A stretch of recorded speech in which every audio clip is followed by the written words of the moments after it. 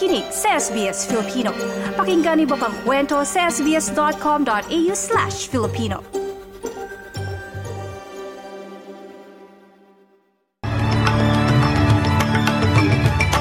Sa ulo ng mga balita ngayong Miyerkules. Mga nilalaman ng unang budget ng pamahalaang labor sa ilalim ni Anthony Albanese, alamin.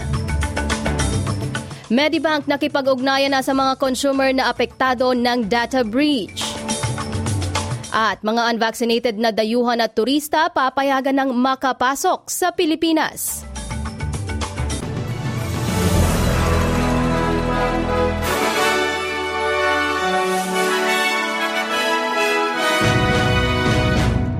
Sa detalye ng mga balita, inihain na ni Treasurer Jim Chalmers ang kanyang unang budget na tinawag niyang responsable at napapanahon. Inilista pa ni Ginoong Chalmers ang tatlong pangunahing goals o layunin nito. It provides cost of living relief which is responsible, not reckless, to make life easier for Australians without adding to inflation. It targets investments in a stronger, more resilient, more modern economy. And it begins the hard yards of budget repair. It recognises that our best defence against uncertainty around the world is responsible economic management here at home. Tinalakay rin ang mga nararanasang pagbagsak ng pandaigdigang ekonomiya, kasabay ang pagtaas ng interest rates, halaga ng kuryente at inflation. Inflation is expected to peak at 7.75% later this year, before moderating over time to 3.5% through 23-24 and returning to the Reserve Bank's target range in 24-25. Kaugnay nito, layunin ng federal budget na maglaan ng $20 million sa loob ng 4 na taon sa Adult Migrant English Programs para pataasin ang suporta sa mga estudyante. $18.2 million naman ang gagamitin sa pagtatayo ng Community Language School Grants Program para maturuan ang mga batang Australian ng ibang wika. Iniakyat naman ng gobyerno ang permanent migration mula sa 160,000 patungong 195,000 na aniya ay magbibigay ng mas maraming pathways to permanent residency. May dagdag na 4.2 million naman para mapabilis ang proseso ng mga visa at mabigyan ng kaalaman ng mga high-skilled migrants sa mga trabaho at oportunidad na pwede nilang makuha. Kaugnay nito, magkakaroon din ng migration strategy ang pamahalaan para matukoy ang reforma na kailangan para masigurong nararapat ang mga umiiral na sistema sa kakayanan ng mga Australian workers. Prioridad namang mabigyan ng PR ang mga offshore applicants at mga nakapag-apply na sa Skilled Independent Visa New Zealand Stream. Samantala, na-extend naman hanggang June 30, 2023 ang mahabang oras sa trabaho ng mga estudyante o student visa holders at secondary training visa holders. Habang aged care training pathway para sa Pacific Australia Labour Mobility o PALM ay makakakuha ng dagdag na 500 places o pwesto hanggang 2023. Para sa mga negosyante, maglalaan ang pamahalaan ng $15.1 million sa loob ito ng 2 taon para palawigin ang libreng mental health at financial counseling support para sa mga maliliit na negosyante. I-extend ang pondo ng Small Business Debt Helpline at programang New Access for Small Business Owners. Mula ito January 1, 2023 hanggang sa katapusan ng Disyembre sa taong 2024. Layunin ng pondo na suportahan ang mga financial at mental well-being ng mga may-ari ng maliliit na negosyo.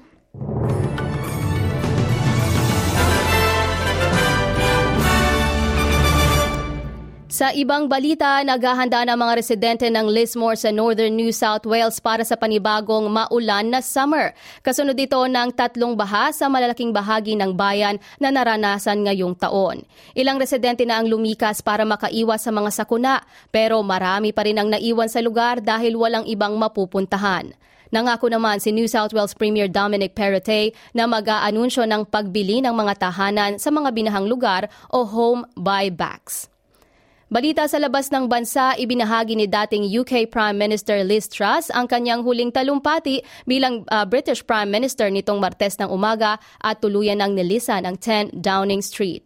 Nagbitiw si Truss noong nakaraang linggo matapos ang 44 na araw sa pwesto na anya ay nangangailangan ng UK ng mas matapang na pagbabago sa mga polisiya.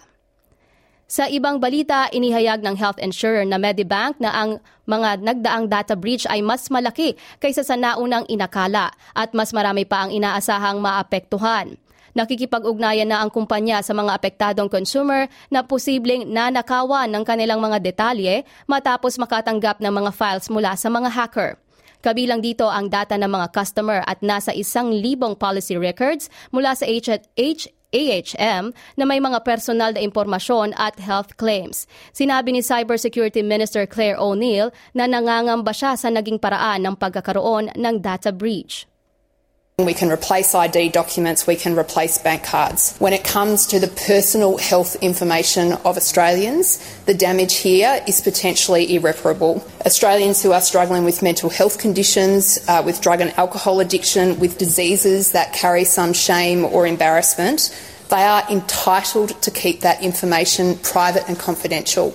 And for a cybercriminal to hang this over the heads of Australians is a dog act. It is scum of the earth, lowest of the low territory.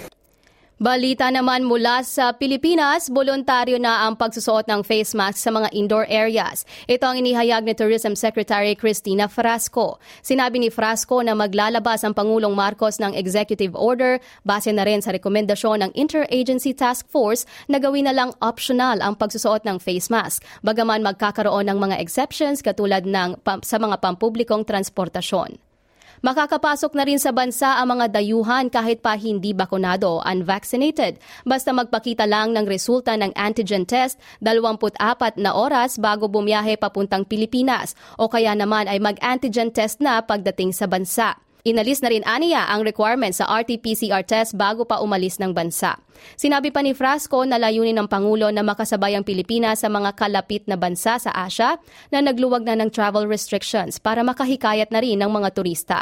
Para naman sa ipapatupad na e-arrival card ngayong November 1, sinabi ng kalihim na maglalagay ng special lanes ang Department of Health at Bureau of Quarantine sa mga paliparan.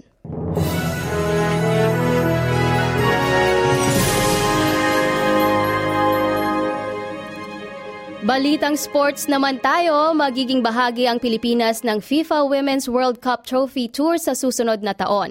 Ito ang sinawalat kahapon ni Philippine Football Federation Secretary General Attorney Ed Gastanes sa online Philippine Sports Writer Association Forum. May tataon ang trophy tour sa pagsalang ng National Women's Football Team sa 2023 FIFA World Cup na nakatakda ngayong July 20 hanggang August 20 sa New Zealand. Kasama ng mga Pinay Booters sa Group A ang co-host na New Zealand, Switzerland at Norway. May kabuoang 32 bansa na sasabak at kalahok sa 2023 FIFA World Cup. At para sa lagay ng panahon natin ngayong araw ng Miyerkules, sa Perth ay maaraw at 22 degrees. Ganun naman sa Adelaide naman ay may mga pag-ambon at 18 degrees. Sa Melbourne, ganun din uulanin at 21 degrees. May mga pag-ulan din sa Hobart at 16 degrees. Sa Canberra, uulan at 21. Maaraw naman sa Wollongong at 25 degrees. Ganun din dito sa Sydney at 27 degrees Celsius. Sa Newcastle, maaraw at 29 degrees. Ganun din sa Brisbane at 32 degrees Celsius. Maulap ang papawirin sa Cairns at 35 degrees, habang sa Darwin ay maulap rin at 34 degrees Celsius. At yan po ang kabuuan ng mga balita natin ngayong umaga. Ako po si Edinel Magtibay para sa SBS Filipino. I-like, i-share, mag-comment, sundan ang SBS Filipino sa Facebook.